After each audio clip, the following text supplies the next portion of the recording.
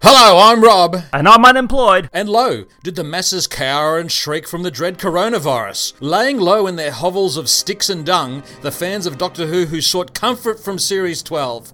But instead of entertainment, it navel-gazed so hard it gave itself a hernia, and thus provided no comfort at all.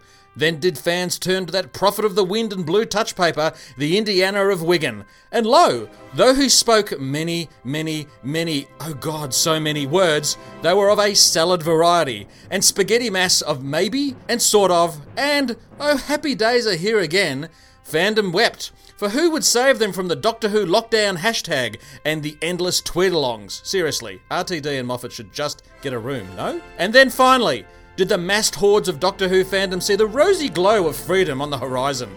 They wept and hugged each other and realised they had spread the coronavirus even more. But they were not saddened or without hope because, yea, and verily yea, rising from the ashes of our locked down civilization finally and at last, the Omni-Twats are back. It is the 42 to Doomsday podcast.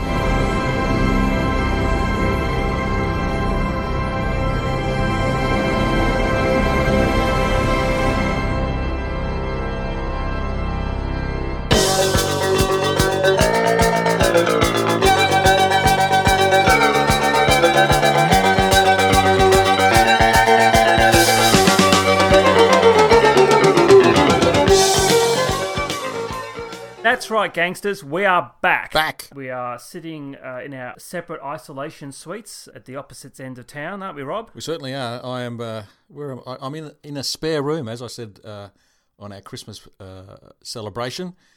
We've moved house, and I'm in the spare room. There's a light fitting just hanging above me that's in the shape of a helicopter. So obviously the previous people, their grandkids must have stayed here. Or they probably had some sort of torture dungeon for children. I'm not entirely sure.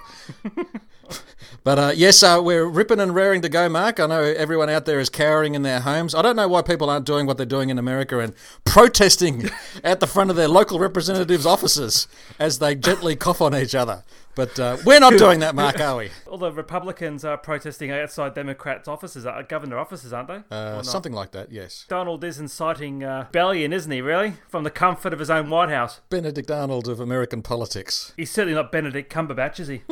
So what have you been doing, Mark, in these very trying times? Well, as I mentioned before, my job in the aviation industry has been put into hiatus for the moment, so I am currently doing a bit of weeding at home, tidying up my garden a bit, watching slightly little bit of Doctor Who, but more getting into, say, The Tiger King and South Park reruns and reading books. Netflix, mate. You're all into Netflix. Netflix and chill, apparently. That's what the youngies are calling it. So I've been doing a bit of that. So I have been looking for the occasional job, but not looking good at the moment, but I'm sure things will turn around. But for the moment, I'm just taking advantage of it, I suppose, and doing a few things around the house. And what about yourself? I actually work for what's quaintly termed an essential service, though I don't man a hose or police an intersection or spy on our international competitors. No, I work in what is an essential service. So I'm at work. My wife, we both work for the same organisation. She's been working from home,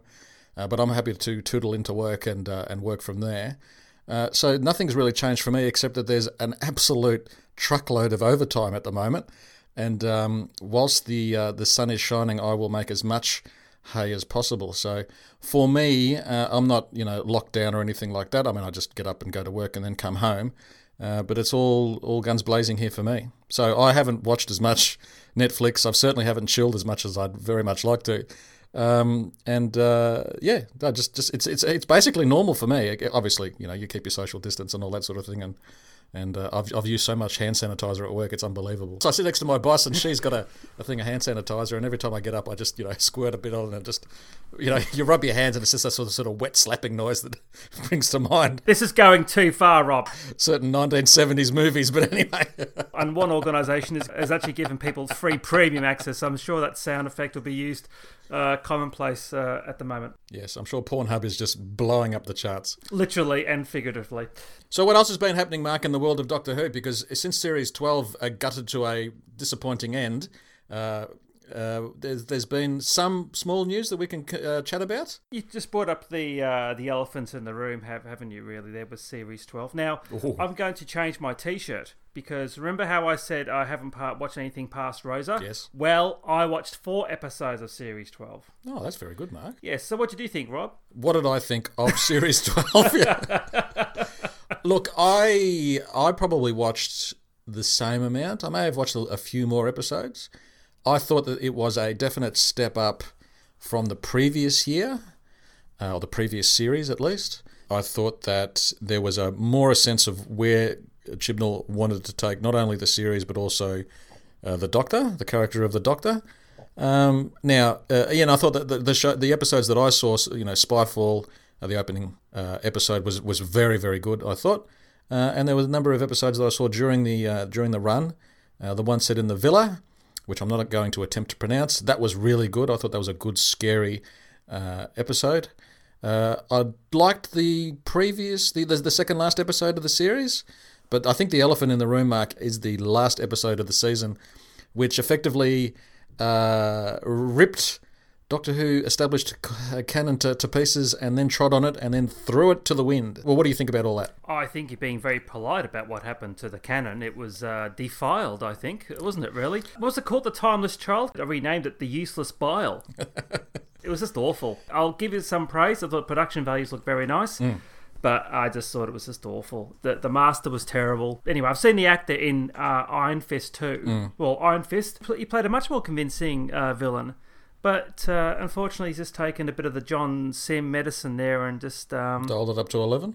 Yeah, it was a shame, but just made no sense. Has Chibnall been wanting to do that story since he was a teenager? Is that right? If that's true, and he's held on to that for the last 30 years, that's a monomaniacal vision that... is impervious to common sense and good logic. Look, I didn't mind the last episode. I thought, well, it wasn't a great episode. It wasn't a terrible episode. I think that if you've got Sacha Dhawan there, I don't know that you need to have him expositing for the entirety of the episode, telling the Doctor, her secret history. The canon thing, look, if I was being charitable, if I was a Doctor Who fan and I was watching, the War Games, the change that imposes on the series is of a magnitude that you can compare it with the Timeless Child. If you're watching The Deadly Assassin and what that does to the Time Lords, that's sort of a similar thing. So there is stuff that has occurred through the show's history that has had a similar impact in terms of rewriting what we understand about the Doctor and all that sort of thing. I thought that if you are going to do that sort of thing, I just question the value of actually doing it and making it the focus of an entire episode, because where's the action, where's the adventure, where's the fun, where's the sense of that you're watching something just fun, really, and accessible. Yeah, if you're spending 55 minutes rewriting what we know to be the Doctor's history and the history of the Time Lords effectively, is that what you want to do with your 55 minutes or 50 minutes? No. Do you not want to entertain your viewers? Why have a massive info dump? Why go to all that effort? Why not leave the sense of mystery as it is? I mean, you've got the episode earlier in the season where we've got that sort of earlier version of the Doctor. Why not just leave it at that and have that as a mystery? What does that all mean? And have people scratching their heads instead of spending 50 odd minutes just wasting an episode and just fanglazing. Yeah, this is terrible. Doing that. It just, I just question the value. You've spent, a couple of £1 million. You've got all these actors in. You've got a nice setup from the previous episode, and then you wasted it. It's like it's script writing malpractice, really, in my opinion. I mean, I don't have a bone to pick against Chibnall himself. It's just that if someone asked me for a review of the episode, I think that it was a massively wasted opportunity to do that. And does it really mean anything anyway? It's designed so that you can, if you turn away from it, you can safely ignore it. And then, the next script writer or showrunner will come along and either ignore it wholly or retcon or change it. And so what does that mean? What was the point of doing it in the end? Exactly. Moffat started tweaking with it with the introduction of the War Doctor and everything like that. Why do writers like that think that people give a damn about the Doctor's backstory? I don't know. Why would the average viewer give a toss about where the Doctor comes from? Aren't they tuning in for a bit of action, a bit of humour, a few scares, an escapist evening in front of the television and not to be drowned in a tide of Fanglaze. just continuity. It's just unbelievable. I know, mate. It's just unbelievable. Yeah. You are a flagship program on one of the premier broadcasters in the world, and this is what you serve up? Come on. You've got a limited time in the job.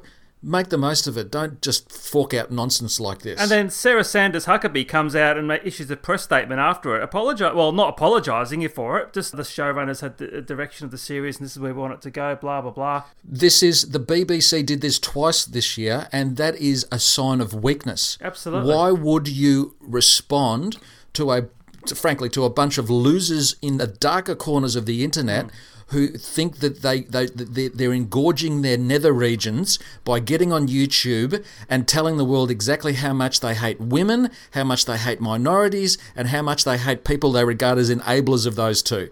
Those people who have their little YouTube channels, they have their little podcasts where they talk a whole lot of shit about how Chibnall is destroying the show, are a bunch of assholes who should have their internet connections taken off them, stuck in a box, stick that in a chest, wrap it in chains, and throw it like a bag of unwanted kittens into a river. They are degenerate fools who do not deserve the time or the oxygen that people are giving them. And a disclaimer here, Rob is not talking about me or him. But I have seen some people on YouTube crying over the destruction of the canon in their own eyes, and I thought, I was angry about it. And now I'll just choose to ignore it. And in fact, I'll probably never watch. I know I keep saying it every year, but I'm certainly not going to watch next year. I mean, Bradley Walsh is again the standout for me as usual. But Jodie Whittaker really, I think the wig that Sylvester McCoy wore in Tom and the Rani has more gravitas than her Doctor. To be honest, I just think she's terrible. I just can't watch it. I just don't get anything from it. She just appears to be a bundle of nervous reactions or responses or quips. I mean, people say that she's sort of a female Tennant. Tennant. And I think, that's not too far from the mark. And then I think, David Tennant was a really big fan of Tom Baker, and people say that he based his performance on Baker. I've watched some early Baker. There's nothing. There's no link between the two performances at all. I don't. Look, I know Tennant's role was when the new series would at its height of popularity and people like that, but I don't. Whereas I think they're prepared to forgive him. I don't know whether I should go down here. I think they might be prepared to forgive a male actor for acting in that way, for bringing that portrayal. They're not, female actors have enough difficulty being taken seriously, I think, in some leading roles. And if you're giving a performance where you're quipping all the time, you're gurning, you're going from serious to funny to serious to funny, and you're not giving any sort of through line in the performance, I think people are less likely to forgive and give you the marks that they might give a similar performance given by a male. Look, I don't know. That could be the Jim Beam talking. I'm not 100% sure on that, but anyway. Is Jim Beam the next Doctor? Yes. Roll out the barrel and the new next Doctor. Where does the series go from there? Well, where does the series go from here, Mark? Because I don't think Chibnall is going to reflect or look back at what he revealed in the last episode. I'm actually quite interested to see how the Doctor and Yaz as a travelling duo go. It'll be two females in the TARDIS, which we've never seen before. And I think that's quite exciting, actually. I think it will give the character of Yaz and the actress, whose name escapes me thanks to the alcohol, the opportunity to expand. I think she's been hemmed in by the two other male companions. So, look, we've got to get past the end of the year episode where Ryan and Graham are in it, but I think after that, I think it's a great opportunity for Chibnall and the new writers to explore that dynamic because we haven't seen it before. What do you think, Mark? Okay, let's move on to the next news item, shall we? And what is the next news item, Mark? Speaking of Fanglaze and God. everything else, now Mr. Chibnall, we would assume has won the Fan Wank of the Year award and maybe for the next 30 years. However, Big Finish, the great bastion of Fan Wank, has this weekend revealed that the Return of the Cybermen Season 12 story is being re-recorded with Tom Baker, of course, playing the Fourth Doctor. I was just going to say, Mark, can we award Big Finish the Big Finish Fan Wank of the Year award perpetual trophy? Because every time we assemble at Dave's place... Big Finish just, they just pad out, 1, 2 and 3 of the nominations. It's very, It's very hard to not to avoid them. I think maybe this year we should set ourselves a challenge and try and only do one nomination to Big Finish between the four of us, and maybe a way to go. Yeah, and see how quick that segment disintegrates into a pile of. Carry on. Please describe what is it. What is the episode called or the story? Return of the Cybermen, which was written by Yes. Jerry Davis before Mr. Holmes got his red marker out. But it's been announced that there's another actor taking on the mantle of Harry Sullivan, whose name escapes me. Sadie Miller is taking on the role of Sarah Jane Smith. Yes. I think we've broached this a while ago a number of times, saying that the only way Big Finish could legitimise this is, I suppose, having a family member take on the role, just like they have done with Caroline John's daughter playing Liz Shaw now. They've turned it up to 11 and done this bit of casting here. So what do you think about this, Rob? I have to be careful with what I say because, as it turns out, Sadie is a stablemate of mine with Candy Jar. She wrote a Lethbridge Stewart book a couple of years ago. So that given, I don't like this at all. I think I can't say it's disrespectful because you've got Sadie agreeing to play the role that her mother made her own. But on the other hand, and I can agree that, you know, she would want to safeguard that by taking it on herself. So that's fair enough. I just think that it's just a little bit unsettling. It's not unsavory, but it doesn't I don't feel good about recasting dead actors and giving, you know, getting actors to give a sort of performance. It's just no, I'm not. You know, every actor has to put food on the table, and if you're presented that opportunity, you're going to go, yes, I need work, I want work. That's fine. That's perfectly fine. I just question the judgment of Big Finish in wanting to do that in the first place. I think it's. I won't say it's disrespectful. I just feel very uncomfortable about it. You know, when an actor dies, That's just the way it is, and to, I don't know, resurrect the character and say that you're the replacement Ian Marter, or you're the replacement Sarah, Liz Sladen, or you're the replacement John Pertwee. I don't like it. I feel very uncomfortable about the whole idea. They're very big shoes to fill. It's never sat right with me, to be honest. I mean, you get to the point now where you got the Third Doctor adventures with, you know, Tim Treloar, Daisy, John Culshaw being the Brigadier, Liz Shaw and the Third Doctor. Well, there's nobody there from that era. They're all recast, you know what I mean? So it's like the whole broom handle analogy.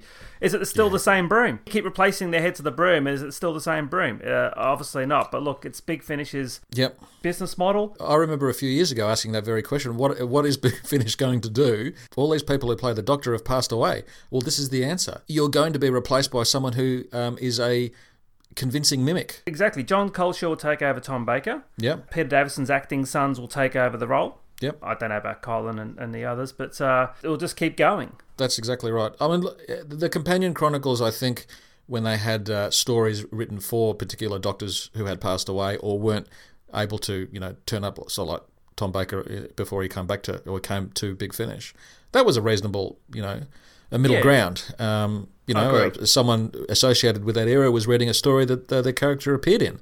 That's fine, but this, like I said before, and I don't want to labour the point, obviously, I feel very uncomfortable about it.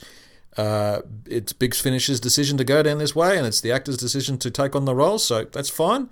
Do what you want, but don't be surprised if people are uncomfortable with it. I have watched over my little hiatus, Rob, the Faceless Ones animation. Oh, Mark. I know we haven't been too kind about these in the past. Correct. However, I must admit with the Faceless Ones, I actually thought it worked quite well. Please tell me why, Mark, because I have not purchased a copy yet. If I compare it to the Macra Terror, Faceless Ones is a much better story.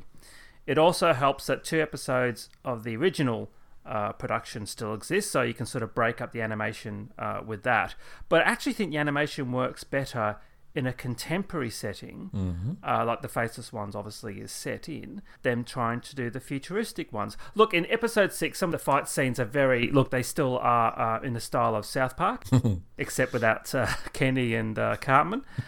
But I actually thought this production is probably the best one that they've done. I was actually being a bit non-canon and watched the colour version. How dare you? I really enjoyed it. I've just seen a bit more time was taken on it, and this might shock you, Rob. I'm actually looking forward to seeing what they do with Fury from the Deep. Get out of here, Mark. You are a disgrace. That's what happens when unemployment comes a-calling. Desperation takes over. Look, I'm glad that you enjoyed it, Mark, because do we know if this the production team on this worked on previous ones? Were they the ones who worked on the Macra Terror? I think one or two of them might. I must admit, I haven't watched the making of yet, but... Okay, so it's no surprise then, I suppose, that as you as a team of animators builds experience, that the animation, the feel of the animation, becomes, a better viewing experience, more confident.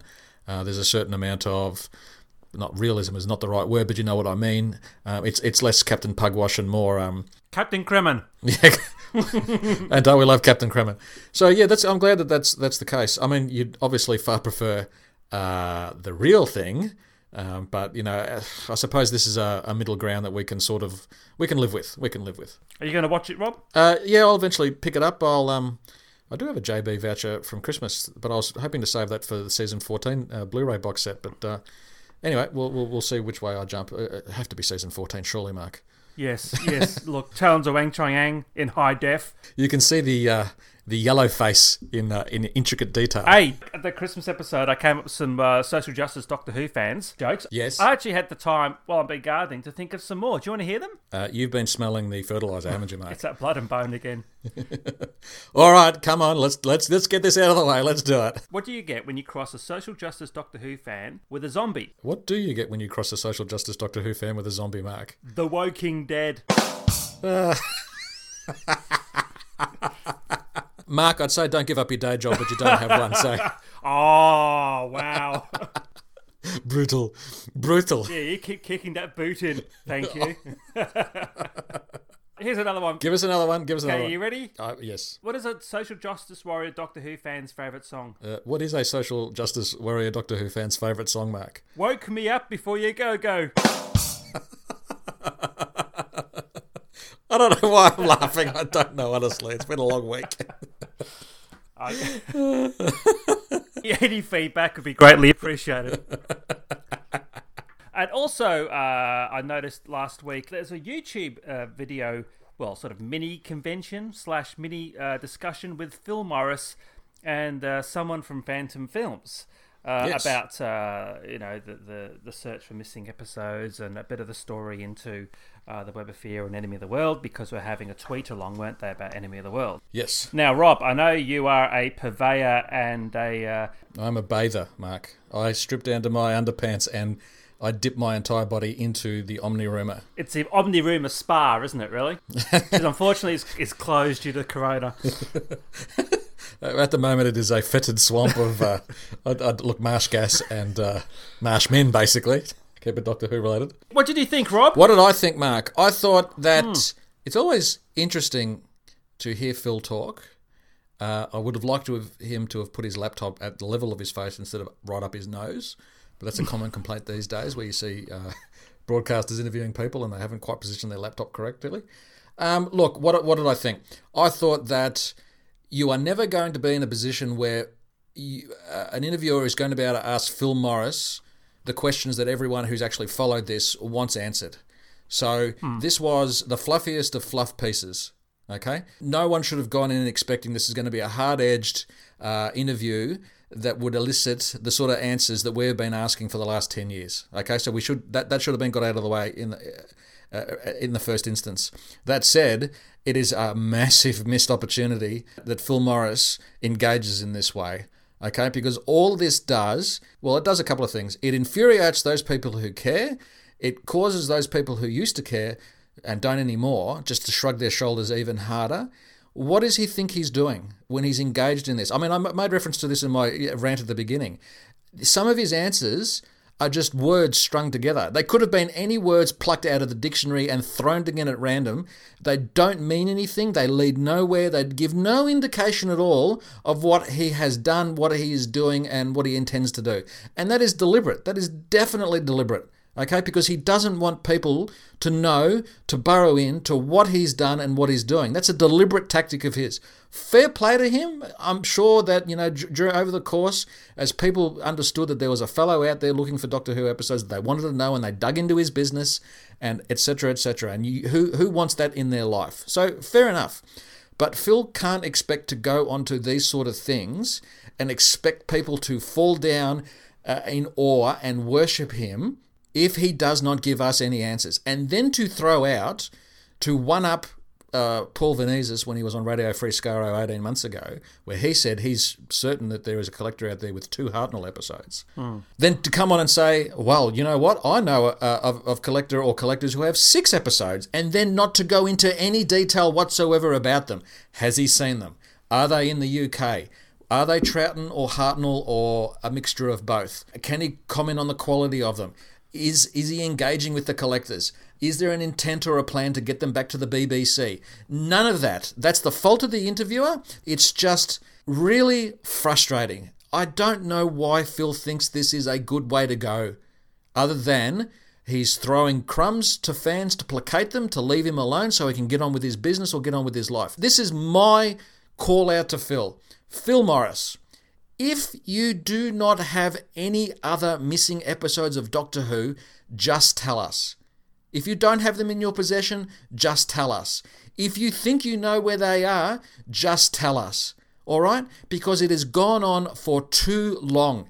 It is now to the point where you are a laughing stock in fandom for those who give us stuff. You go to the forums and they just go, oh, Phil Morris has just had an interview last week and I really don't give a stuff what he said because it's the same old nonsense. All right? I understand Phil has been, followed around and all that sort of thing, and people have dug into his life, and that's unfortunate. And if I was in the same boat, I'd be as upset and annoyed as he possibly is. And his bins, apparently. But why is there this incessant need not to answer questions, not to provide us with anything? You've been doing this since, what is it, Mark, 2005? Okay, yeah. Something like that. He found these episodes, Enemy and Web, in about 2011, and they were returned in 2013, okay? It is now 2020. It's almost 7 years since he returned those episodes, all right? People have been really patient. But what is the point of dragging it out so long? Give us, please, answers. That's all I have to say. I'll agree with you. The interview was as soft as soap, Rob. The 6 episodes that he did sort of dangle in front of us, are they 6 separate to the Venezis, 2 that was mentioned a while ago? Or are they 6 that he's found? When he did mention the 6, I thought I saw him sort of turn around to a shelving stuck behind him and look and sort of giving a knowing wink over there.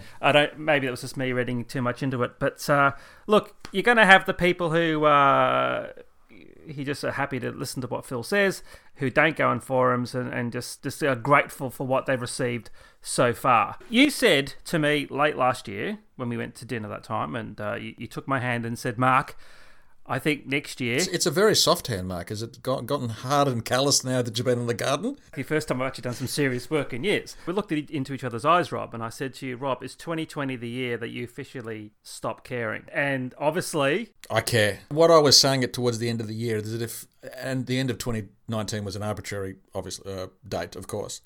But if nothing come by the end of 2019, I would have to tend to believe that he has nothing else to announce. That's as simply as that. So at this point, I don't believe that Phil Morris has any more episodes. I mean, I asked those questions before, but it would be nice to know for sure. But I don't believe that he has any more episodes of missing episodes of Doctor Who. He may have missing episodes of other series. That's fair enough. But if he has, I think he's grabbed them from collectors. Yeah. I don't think that there's anything else that he's found out there in the world outside Britain. That's my belief, based simply on it's been such a long time. So if he's going to be announcing any future missing episodes of any TV show at all, it'll be episodes that he has winkled out of collectors. And if he does, great. If he doesn't, well, I mean, this is the thing. If Phil doesn't have any more episodes of anything, well, that's fine, Phil. I mean, no one's going to hold it against you. Just tell us. That's all. And then we can go, all right, well, you did a great thing for fandom. Everyone will remember your name. You found these missing episodes from the Troughton era, and we love them, and we still praise you for finding them. But as for the rest of it, just tell us, Christ. Before the world really falls apart. Put us out of our misery. That's right. Imagine if the coronavirus's mortality rate was actually 20% instead of 1%, Then we'd really want to know. There's been tens of thousands of deaths all around the world, and for most of us, These people are people we don't know. They're from our perspective, they're anonymous deaths, but clearly not to the people who love them and are mourning them at the moment. But of course, in the public sphere, no bigger name, especially for, I suppose, me and you, Mark, considering that alongside Doctor Who, The Goodies was tea time viewing for us for in and out endlessly in the late 70s and early 80s. And of course, as we discovered last week, Tim Brooke-Taylor passed away due to complications relating to the coronavirus, to COVID-19. I think we can spare a few minutes for Tim because he had a massive impact on our lives. The Goodies was just one of those TV series that you could watch again and again and again and enjoy and love and appreciate, and he was an integral part of it, wasn't he, Mark? Quite devastating, wasn't it, when the news came through? You think these people are immortal, and that hit home. And it hits home, Mark, because I think when you're a child and you look up, I don't know about looking up, but you latch onto these characters on television, and they're a daily part of your life, and they bring you pleasure, they bring you laughter, and it's just happiness. And then 40 years later, you discover that they've passed away in such unfortunate circumstances. And they say, people who have been ventilated and they're in hospital, they can't have any visitors, so they effectively die alone. And it's just when you grasp that concept. I've been in the room when I've had grandparents who've passed away. At least they're surrounded by family members. But in this instance, there are people who are dying alone in hospitals surrounded by strangers, well-intentioned strangers who are, working frantically to save their lives. But someone like Tim, who was in our living rooms, on our televisions, who'd come out to Australia and entertained people 10 or 15 years ago and was such an integral figure, to see them, to know that they went in such a manner, it really tears at you, really. It just tears at you. It'll never be the same, unfortunately. They got together last year and they recorded a radio play together, and you thought, well, maybe they could come back and do more of those. Yeah. And it's just impossible. It's just the two of them. Yeah. It's just Graham and Bill. And death is an inevitability, but you put it off and you put it off thinking about it, and it comes to everyone. But just to see something like this happen, it's just sad. It's just sad. It's like that line, from the Five Doctors, which is becoming more and more apt as we get older. Chunks of my past detaching themselves like melting icebergs. What you can take away is the impact that Tim and Graham and Bill had on the lives of a generation. I mean, the outpour. I was looking at Twitter when the news came out, and the top 5 trending items in Twitter in Australia were all related to Tim Brooke-Taylor or the Goodies. And that went on for most of over a day. Yeah. And it just speaks to the fact. And this is why the ABC is such a great cultural institution that we should cherish and work to maintain. It's a measure of the impact of the Goodies on a generation or two generation of kids, that now that we've got the people who are professionals in the field of media, who are singing his praises, who are talking about him openly. It was a news item on the ABC News on the night that of the day it was announced. The show, which was disregarded by the BBC, not respected, no repeats, no nothing like that. It got a DVD release from a third party, for God's sake, where the BBC just couldn't be asked. No respect from them, but in Australia, universally loved, universally cherished, and a lot of that was down. 33 1/3% was down to Tim Brooke-Taylor. Yeah. So, Vale Tim, you'll be missed, but your memory will be cherished for as long as people watch the Goodies. A couple of days ago, I sat down and got out the DVD box set and I put on Kung Fu Capers, and I sat down with my son to watch it. He's never seen it before. And I just said, just sit down and watch this for half an hour. Anyway, I started watching it with him, and at the end of it, there was an awkward pause, and I said, what do you think about that? And he says, I liked it. So we'll start watching it a bit more. So the Goodies branches generations. It's very, very sad. First single I ever bought was a Funky Gibbon. But I'm sure our colleagues and friends on the Goodies Pirate podcast will do a in-depth TBT special very, very shortly as well. And we look forward to listening to it. One thing, I think you move me. But I want to know for sure. Come on, hold me tight. Oh. Yes, you move me. I'm moved. Completely moved. Doctor Who isn't on the air at the moment. We thought we'd power up the time machine again, drag ourselves back through the archives.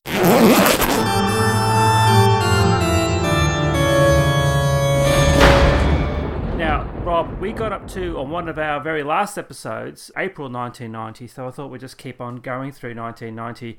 I was just sort of saying to you before, Rob, when I was going through the DWBs and pulling a lot of this information out, primarily it's all about video schedules, book schedules, and this person this week is looking at bringing the show back. And that was going on for every bloody issue. So let's start with a bit of good news from May 1990, nearly 30 years ago, when I was employed. DWB issue number 77 says Dalek Photo Discovery, and there's a nice colour picture of a Power of the Daleks there, and it says Power of the Daleks is a toast of this latest special issue of DWB. The discovery of the 50 or so stunning colour photographs from the vintage 60s Doctor Who adventure marks a climax of many years of painstaking effort on the part of Dalek fan Dave Baston, who eventually tracked them down to a remote photo library in rural Kent.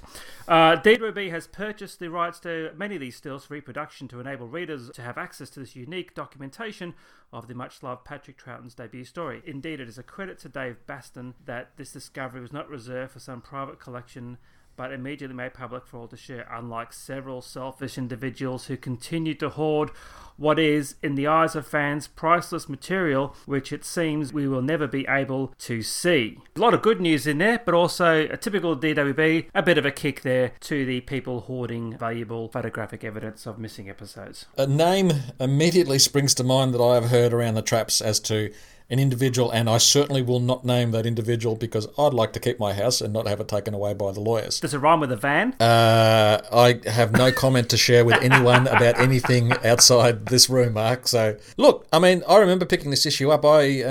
This issue is actually almost 30 years old. We're about a month away from when it was released, or the cover date on it. And I'd started my first year at university, and instead of going to lectures, I found myself tootling down to the Chapel Street Bazaar in Chapel Street, and I found this particular issue along with a number of other DWBs for the princely sum of $5 in one of the little stalls there. This was a really great issue, if only for the photos. Obviously, with the L'Officier books, you knew that there was a story called Power of the Daleks, but I don't think I'd seen any imagery from it at all. And this was just fascinating stuff, and especially to see it in colour. You could see the sort of the colour palette that had been chosen. It was sort of a lot of blues and a lot of greys. So, I mean, probably that was the way that colour, photography was done back then. But yeah, no, it's a great issue. It's a fantastic issue. And do we know if it's available other than back copies? Is there other photos on the internet, Mark, for people to view? I'll be honest with you, I'm not too sure. Maybe they were included in the DVD of Power that was released a few years ago. I'm not too sure, to be honest. It would be worthwhile going to have a look, because I'd imagine that there would be a worthwhile addition to the DVD or the Blu-ray. But what do you think of the issue, Mark? Especially all these photos. It was chunky, wasn't it? Yeah, lots of interesting stuff in there, especially the letters pages, which we'll get to later on. It's great because they're not the Cura tele snaps as such. They're proper photos. I mean, they weren't necessarily taken during production itself. There's a lot of them are behind the scenes. Aren't they? Yes, with people in Daleks getting their tops removed and things like that. Look, just as we move on, lest we forget that I found those Power clips about 23 years ago now. So there's your link between me and Power of the Daleks, repeated once again on this very podcast. I didn't know that, Rob. No. I don't think anyone really knows, and I don't know that I've talked about it because I am a shy retiring violet about this sort of thing, but I had a tiny... It's minuscule, mate.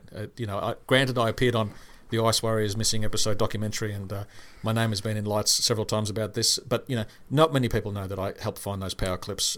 Steve Roberts, he just made a phone call. I mean, granted, I made a phone call, but I made the phone call, didn't I, Steve? A little thing. Rob, this is your equivalent of the eye patch gag from Doctor Who conventions, isn't it? And they all turn around, and I found the Power clips, but Steve Roberts made the call. And later this year, people will be seeing or reading more about a certain eye patch, but let's not make any premature announcements. Ooh. Stay tuned. Let's move on to the next article, Mark. So the next article and remember, DWB was basically a tabloid magazine with pretensions of being something a bit better. But so there were lots and lots of these articles through most of the early 90s up until the realisation of the TV movie. So keep in mind that there's, this is probably one of the first times they've covered this. And this article is headed, "It will be a few months before a decision," which is a quote from, Peter Cregeen. But Here we go. In a letter to prospective independent Doctor Who producer Jerry Davis, who, as we know, was Troughton's script editor for some of his era, in early April, BBC One head of series Peter Cregeen stated that, quote, "It will be a few months before a decision," unquote, regarding the series' future is made.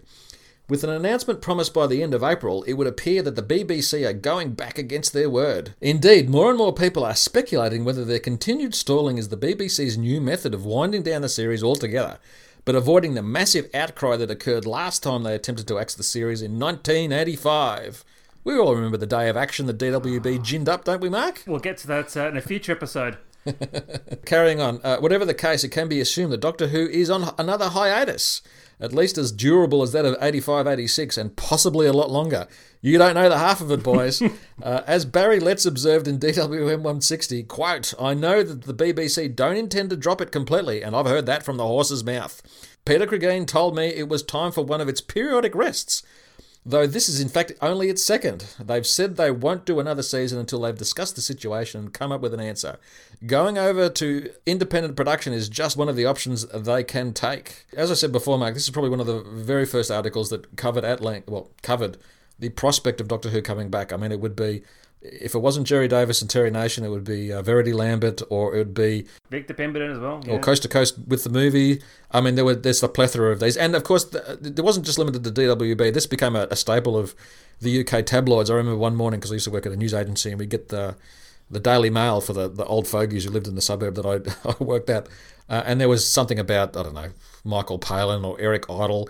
Some nonsense about them, being cast in the Coast to Coast movie. It was just a staple. Now, the article actually goes under subheading here, Catch-22 situation, which is related to the above.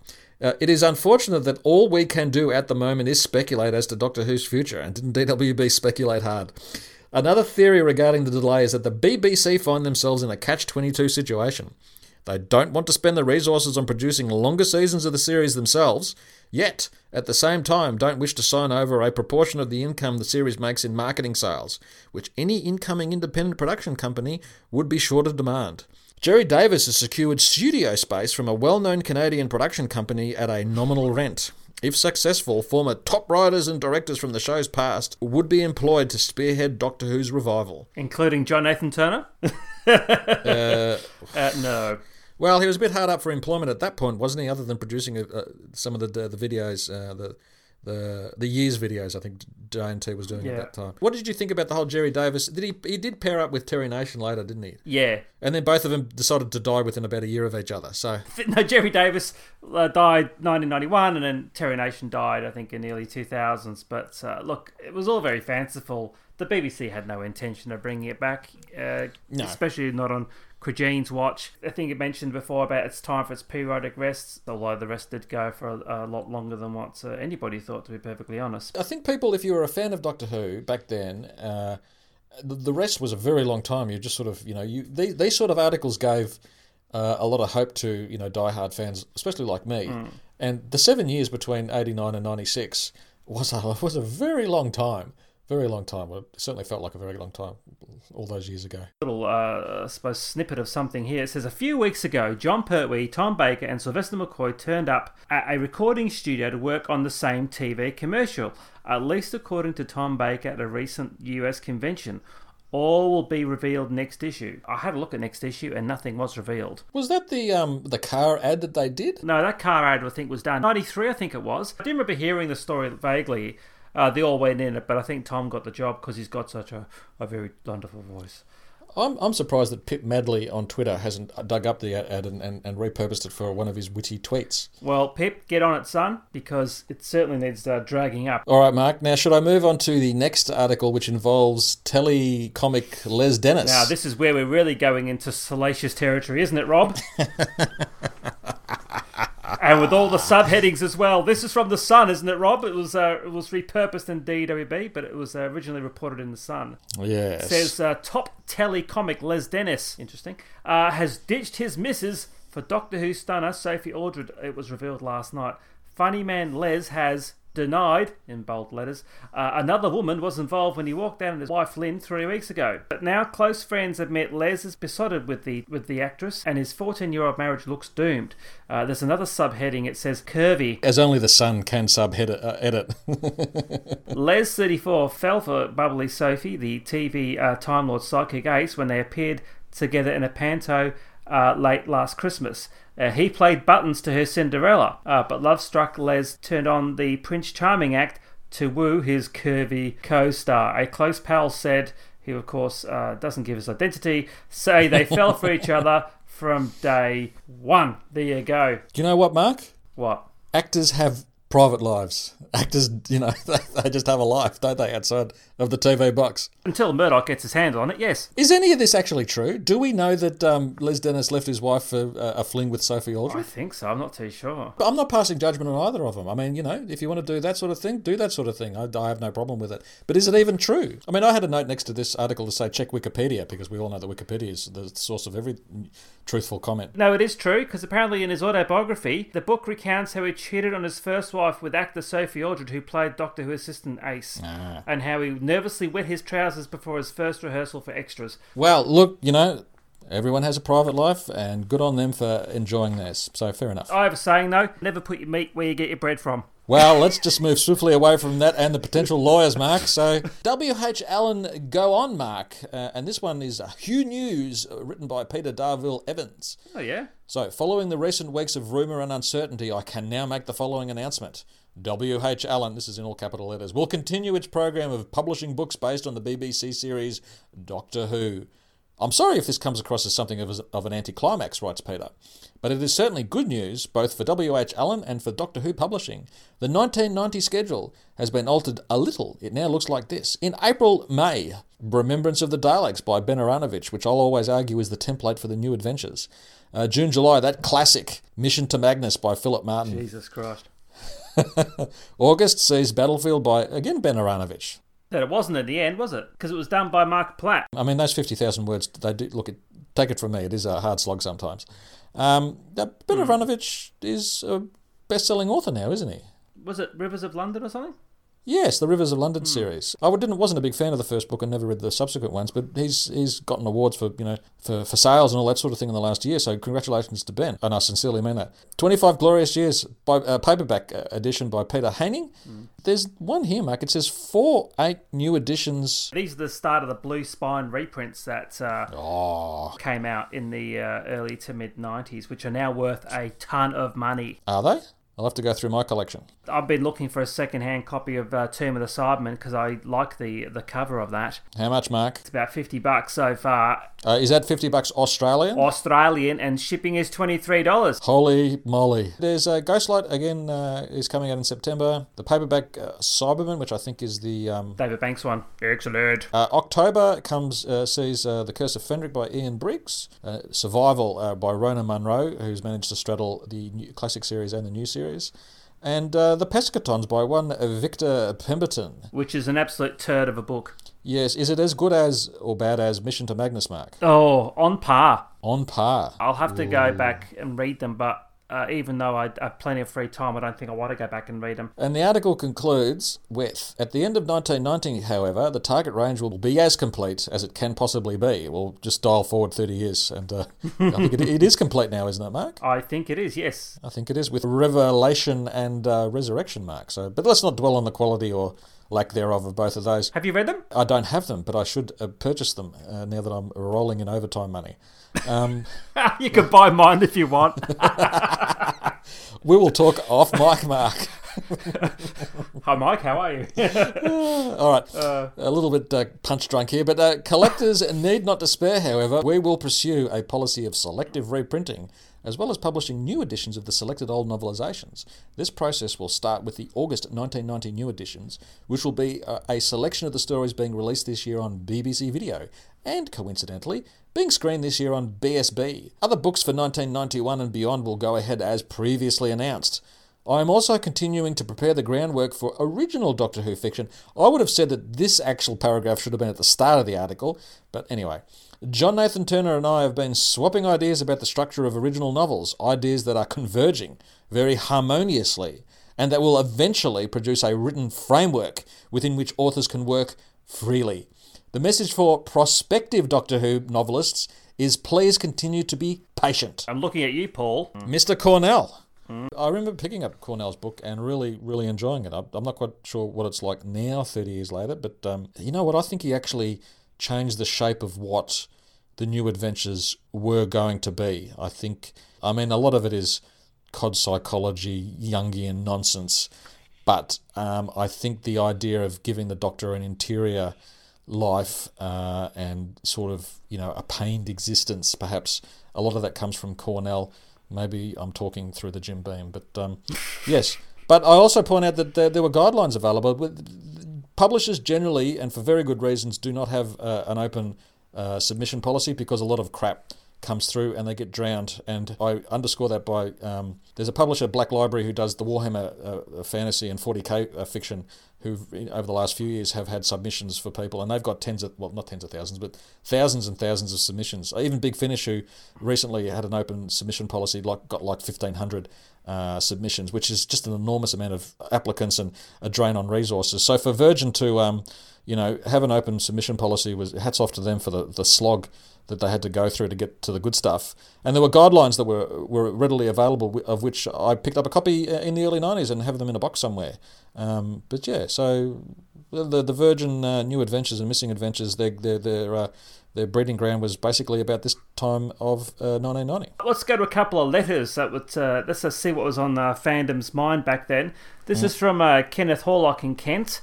Hello, Kenneth. Hope you're well. It was written on the 15th of the 3rd, 1990. What were you doing on the 15th of the 3rd, 1990, Rob? I'd moved down to Melbourne to live on campus at one of the less august universities of this fair city, and I was actually a bit homesick, which surprised me at the time. But no, it's all right, Mark. So Romrey. So Romrey. I was living on a floor with there's a girl in the room next to me who had many male gentlemen visitors. many visitors. So good luck to her. Very, very thin walls, were there, Rob?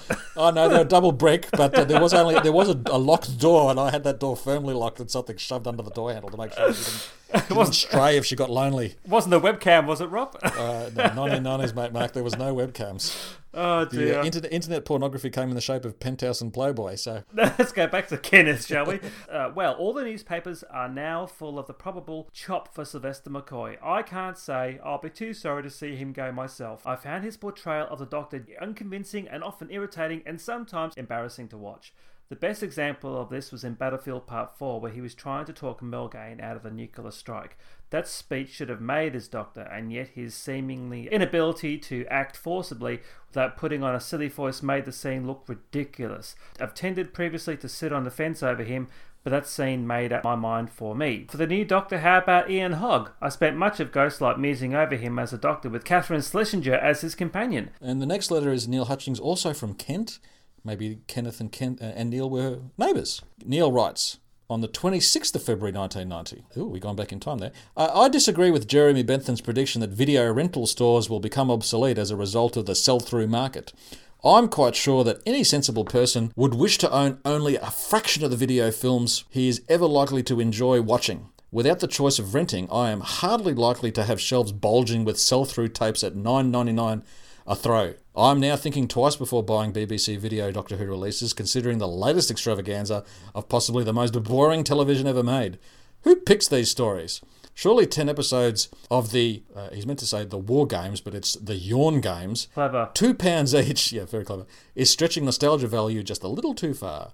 I hope the BSB promise is fulfilled, and if so, BBC Video can keep their patchily duplicated, poorly chosen rip-offs and stick them up their enterprising noses. A lot of anger there, Neil. I hope you had to lie down, mate, and just a good relax. At least they didn't use the word arse at the end of it. But well, Bentham obviously was Nostradamus, because video rental stores have become obsolete. Yes. I was sort of saying to a number of people, with this corona sweeping the world, imagine if it was like 10 years ago, when most of us were on dial-up and things like that. It would have been horrific in terms of attempting to even work from home or anything like that. Yes, if you think things are bad now, it would have been terrible 10 years ago in terms of employment numbers or unemployment numbers. The video store is alas no more. Tapes, yeah, I had a lot of sell-through tapes, but then I did manage to on-sell those, luckily. Doctor Who DVDs are harder to shift, though. I'm obviously upgrading to Blu-ray and trying to shift them off, but the local place where I usually sell my DVDs is he's not taking any more stock at the moment due to Corona. There's only so many drink coasters that you can have, mate, so yeah. This is from DWB issue 78 in June 1990. Now, I remember on our the final end episode, we mentioned that Anthony Ainley had got into a bit of deep poo-poo over dissing an invite to convention. This is an editorial that DWB have put together. So really, this is hard-edged stuff. So strap yourself in. You got a Jim Beam ready, mate? I've drank it already, mate. Oh, God. Okay, right. It says, the recent Anthony Ainley coverage has stirred up rather a hornet's nest. DWB felt it was right to report that this infamous letter to warn anyone in this country who might be foolish enough to invite Mr. Ainley to a convention or local group meeting.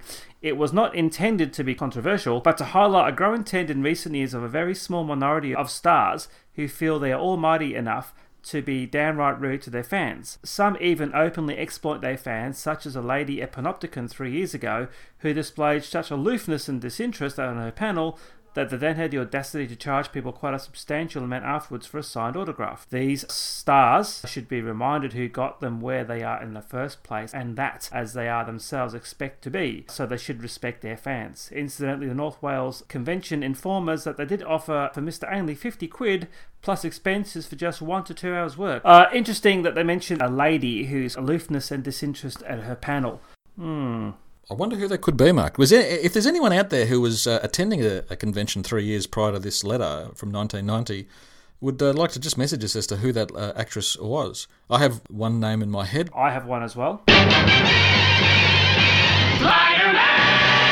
If you're going to book Mr. Ainley, make sure it's more than 50 quid. And make sure he's alive, because he's very much not. He might charge you for a seance these days.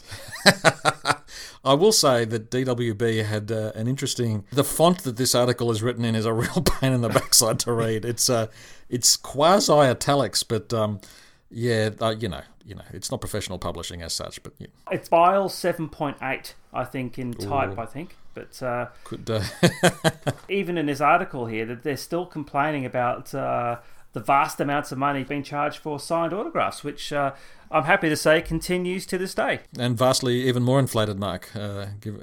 Not in line with the increase in inflation over the last 30 years, I'd suggest as well. Their convention income will be taking a bit of a hammering at the moment due to recent events, wouldn't it? Actually, there's a bit of a move on, I've seen with a couple of horror writers' conventions in the States. They've, obviously, no one's turning up physically, but they've been streamed online. So you can't get a signing and anything signed, and they're all done for free. So a number of writers are taking a hit to their bottom line, but there you go. Well done. Now, the next one, Mark, I turn the page, and my notes next to this just say, with an arrow pointing towards Sophie, who's just looking sultry, a little bit sultry. And it just says 90s hot, Mark, with exclamation mark. There's a picture here. Look, the paragraph underneath it says, so Sophie's at a signing. It's an Absalon DAC signing at at Centrepoint. I don't know what that is. It's a shop. Anyway, by far, the largest request we receive from readers are for Sophie Aldred pics. 2 events recently provided excellent photo opportunities. Marvel's Absalon DAC sign-in at Centrepoint on April 28th, also attended by Sylvester McCoy, and March's successful Time Lord 89, which saw her teamed up at one point with Tom Baker. What a team, in brackets. And Sophie's just, she's relaxed. She's just got a hand under her chin and looking at the cameraman going, why can't I be home with my feet up? Why can't I be home with Les? Oh, yes. And a lovely photo from a lovely young lady. And, Sophie Aldred, folks. 90s hot. It just sounds a bit pervy, doesn't it? By far the largest request we've received is from Sophie Aldred pics. Don't go down that dark path, Mark. Do not go down that dark path. A bit like my Samantha Fox post to have behind my bedroom. Did you have that up on the wall, Mark? On the back of my door and covered in laminate. Let's just go away from this topic, please, God. Touch me. How did your mother cope, Mark? Let's go to this next bit, shall we? Fan campaign ruled out. At this stage, campaigning by the fans is uncalled for as negotiations for the series' future continues. The series' future appears secure at present. Although, obviously, if the present stalling gives signs of lasting indefinitely, clearly some action will need to be taken to get the wheels back in motion. Typical DWB having it both ways. It's the calm before the storm. It's saying, we'll see how it goes. All right. What's the next one, Mark? It says, Cinema Verity, hot favourites for independent Who production. For the first time in months, the future of Doctor Who is starting to look very promising indeed. Jesus. Oh, here we go again. At the beginning of June, CFAX, the BBC's teletext service, that was before internet, confirmed that from now on the series will be made by an independent producer and that further news will be made available once known. Official is a subheading. This story was also covered on ITV's own Oracle service. Just call it ORAC and be done with it. The coverage on the BBC's teletext service is an indication that an official announcement will be made, the date now being set for the end of July. Well, can't wait for that. Furthermore, it is now known that BBC Enterprises have abandoned any plans for Coast to Coast to produce the series since the film is no further to being realised than it was in 1987, when it was first revealed that the company had bought the screen rights to the series. Hinchcliffe Input. The focus now is on Peter Cregeen's favourite choice, Cinema Verite, run by original Doctor Who producer Verity Lambert. Another popular ex-producer, Philip Hinchcliffe, is employed by the company. While Verity Lambert herself will neither confirm or deny the situation, it is believed that the continued stalling is a result of the BBC and Cinema Verite ironing out the small print of the former's terms for Doctor Who's independent production. Initially, Cinema Verite withdrew their bid after the BBC insisted that Sylvester McCoy would be part of the package, which the incoming company would inherit. But since then, the pressure from various companies has forced the BBC to review this situation to the point where it is now common knowledge that Sylvester McCoy is unlikely to return to the role, as indeed the actor has suggested. Hopefully an agreement of terms between the BBC and whoever is eventually assigned to produce Doctor Who has now been reached, enabling an announcement to be made, this time on schedule. Wah, wah, wah. Well, we all know that didn't occur, but it's interesting that at that point the BBC realised that, as RTD did a decade or more after that, that you really can't have the previous incumbent come back to any sort of relaunch.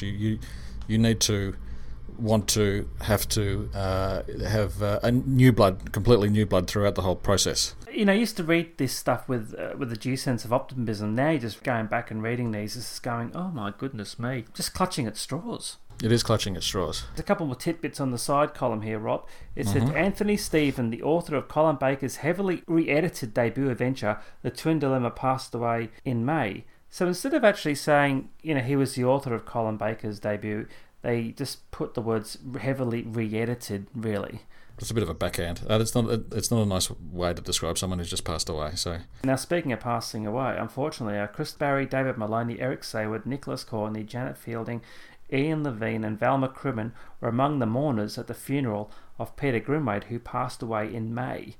Which is a bit of a shame, actually. Now, in this issue, there was also a interview with Mr. Grimwade. It was called The Final Interview. And I'll just read you some of the sort of more pertinent points to this interview. Please. Was it Tom's decision to leave the program? I really don't know. I think maybe Tom had enough by then. Whether he was nudged a little bit, who's to say? I think BBC producers are quite often frightened by very charismatic actors, so perhaps the feeling on John Nathan Turner's part was that life would be easier if Tom was to leave. Would you have liked to have been invited to do the sequel to Snake Dance? No, I don't think so. Okay, fair enough. He says he returned for Time Flight, but this time as a writer. Not many people seem to like this story very much, with some even commenting that the sets move more than the actors. What would you say to that? Well, I think Time Flight turned out very substandard, really. Quite why, I really don't know. It's just one of those things. Mordred Undead in the following season was your next script and saw the return of the Brigadiers. Were you keen to feature elements from the Doctor's past in your story? In fact, the Brigadier wasn't the first candidate for a return visit. I was hoping for Ian Chesterton, one of the original companions, hence the schoolboy setting. But at the time, Nick was the only one free for filming. And yes, I'm very keen on bringing back people from the past. I mean, There is such a vast wealth of talent to draw on. Planet of Fire was filmed in Lanzarote. Was it really necessary, though, to spend all that money on location? Absolutely bloody not. I think it was just an excuse for the producer to take his team on a gangbang and a nice holiday. Does gangbang in the 90s have a different connotation to what it does today, Mark, or am I just completely innocent? It was the same connotation throughout the ages, Oh, dear. to be honest.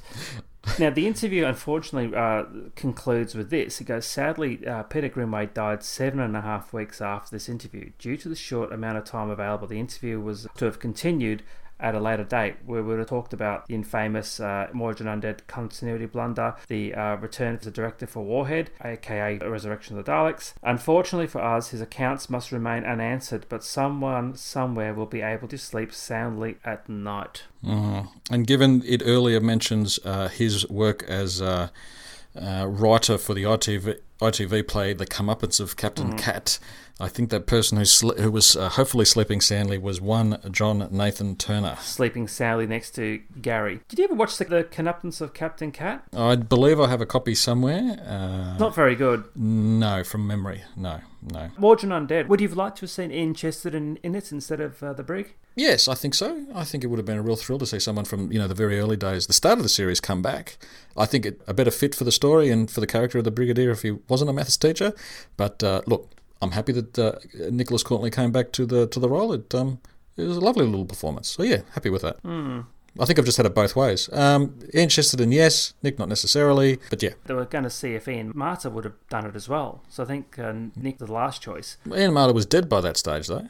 No, he wasn't. He died in 86. Oh, I thought it was 82. Oh, okay. I got that wrong. Yeah, I think he was in a play or something in New Zealand. So obviously they couldn't get him. So, there you go. All right. That's enough of that dragging, I think, through. Try and get through the early 1990 as quick as we can because we need to find out what happened at J&T's last farewell party, don't we, Rob? Yes, we'll just leave that dangling to whet the listener's appetite for a future episode. Like John did.